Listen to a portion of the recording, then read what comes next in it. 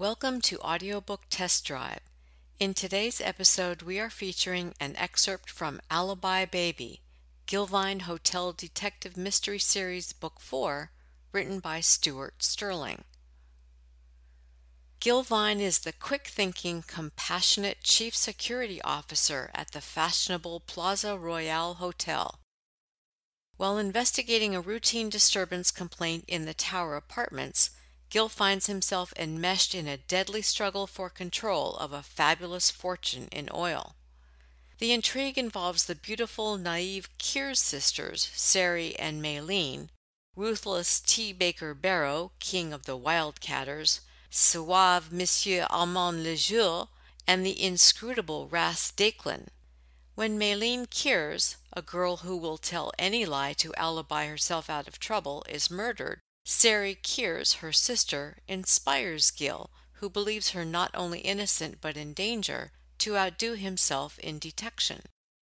2 more people will be murdered before the fight over control of the oil fortune is ended. As always in the Gilvine mysteries, life behind the scenes of a large hotel is painted for the listener in fascinating detail. Vine is at his best in this installment of the series as the hotel detective does his best to protect the Plaza Royale's reputation and also stop the series of murders. He will have to risk not only his life but his job if he hopes to untangle the web of intrigue and violence that holds the luxury hotel in its grip. And now for your listening pleasure, an excerpt from Alibi Baby. Chapter 1. The phone rang as I started on the Caspian caviar Sandor had sent down with the half-bottle of Schloss Johannesburger left over from the gourmet's gamble up in the crystal room. With half a mouthful, I said, "Security, Vine speaking." "Gil, this is Reedy.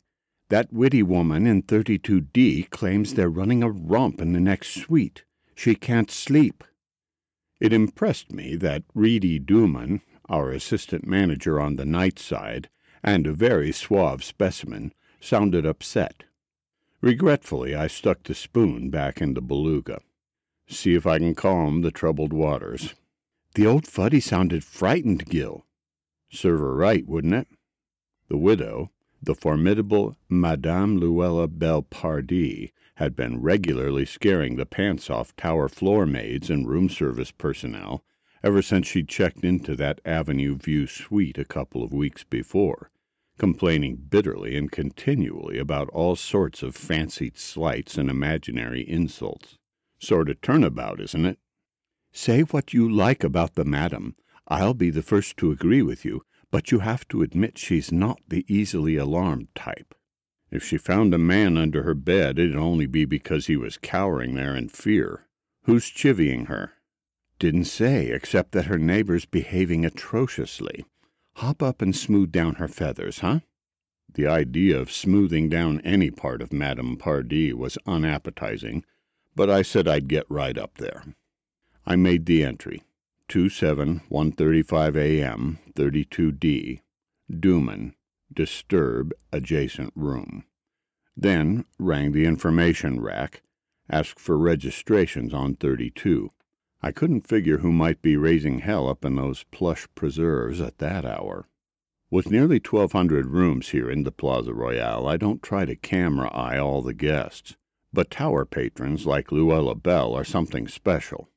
Any customer who can afford per diem rates of 60 and up comes in our very important personage classification, especially since the desk scrutinizes applicants for those suites with a bilious eye.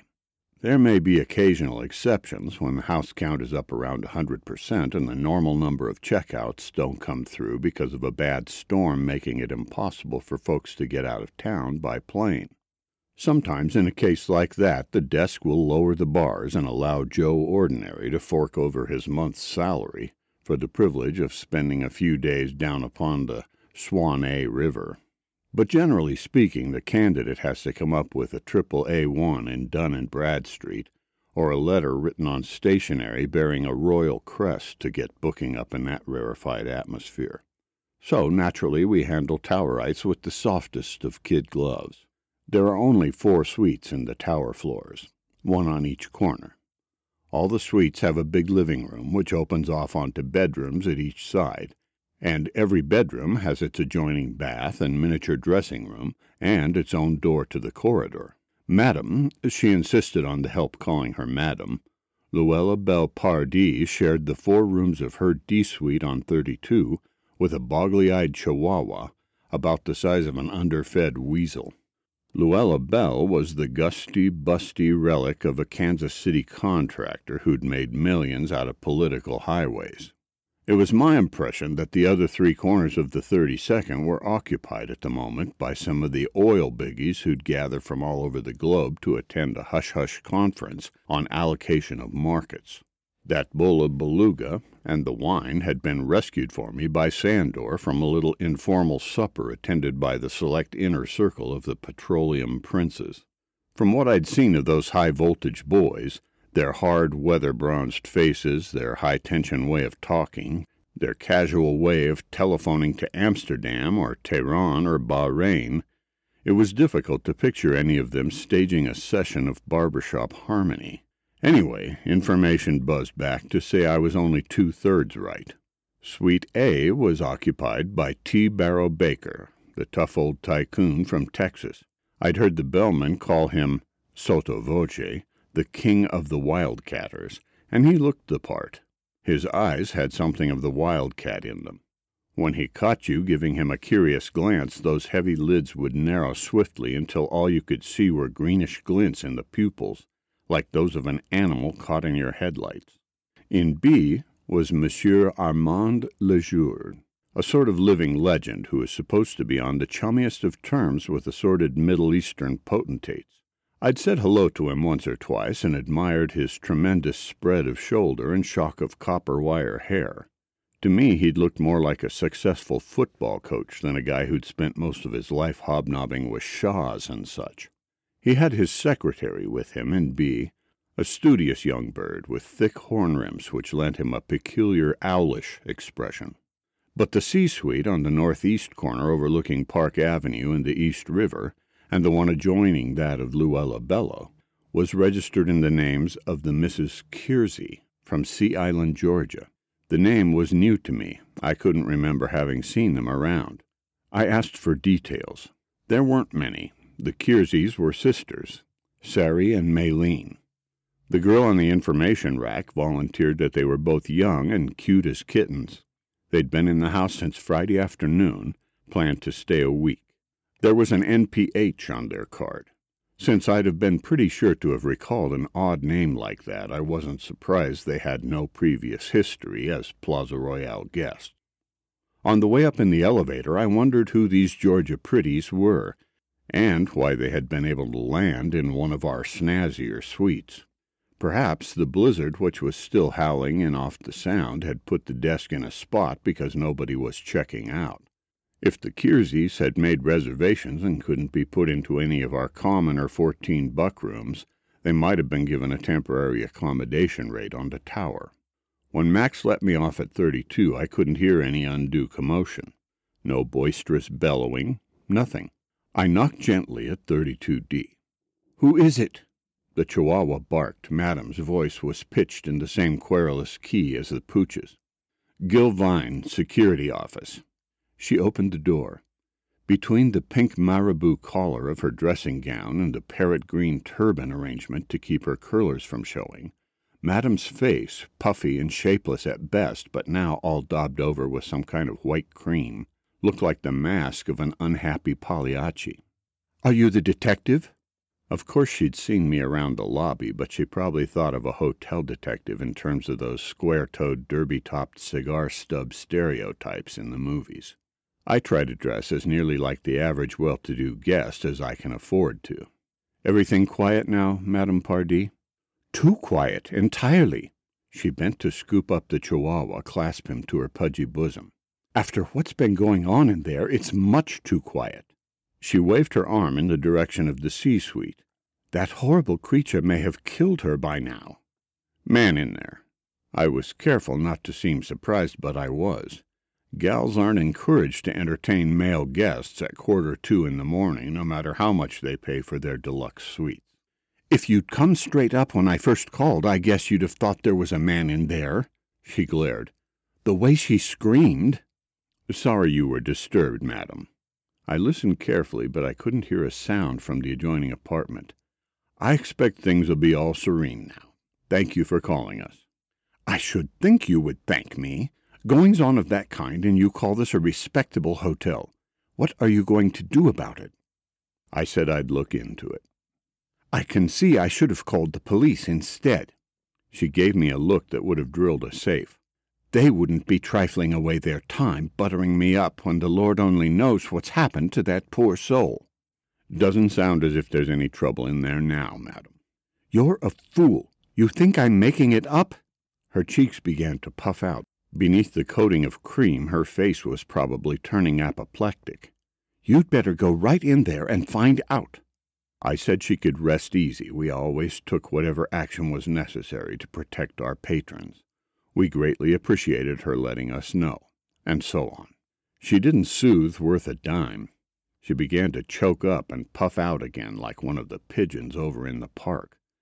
I had the feeling when I got out to the corridor and shut her door that she'd be right out after me to see I did my duty. So, instead of pushing the down button, I strolled along to the main door of Suite C. When I got right close, I couldn't hear anything, but then I caught it. A girl, sobbing. It didn't come from the living room, but from the north bedroom. I moved to that door, put my ear to the panel. No man's voice, only that sobbing. The spasmodic hiccups which came when a person is exhausted with the weeps. Even then, I might have decided the whole thing had been an exaggeration on the part of Madame Luella Bell. I might have gone quietly away, notifying Tim to check on his tower patrol at 2:30 to make sure everything was all right. But Madame poked her head out into the corridor.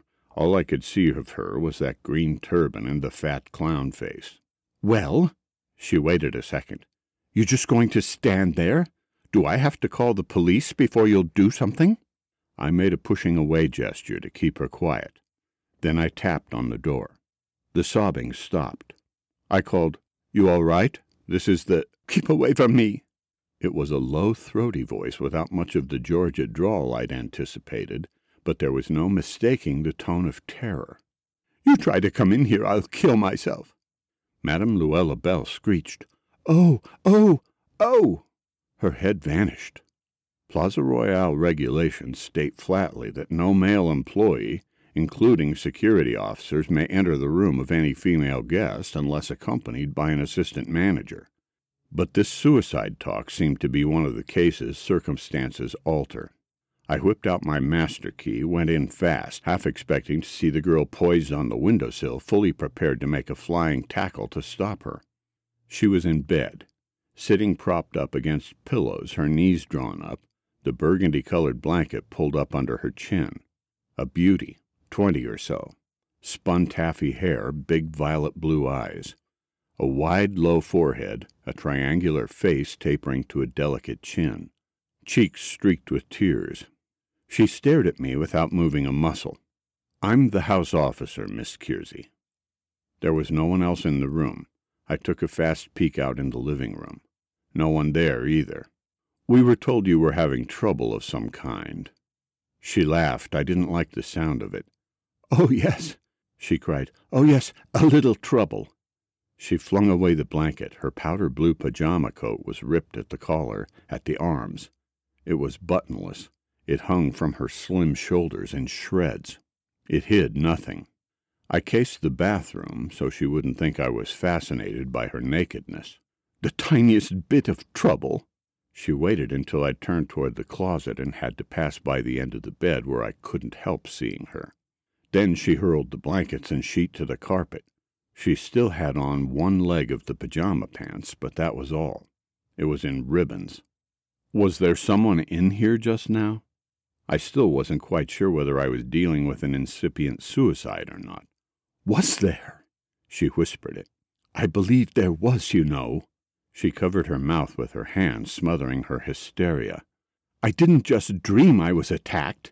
You know I didn't dream this, did I?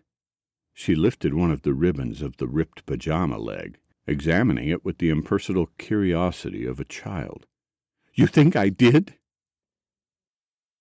We hope you enjoyed listening to this excerpt from Alibi Baby. If you would like to hear the entire audiobook, it can be purchased at Amazon.com, Audible.com, and iTunes.com.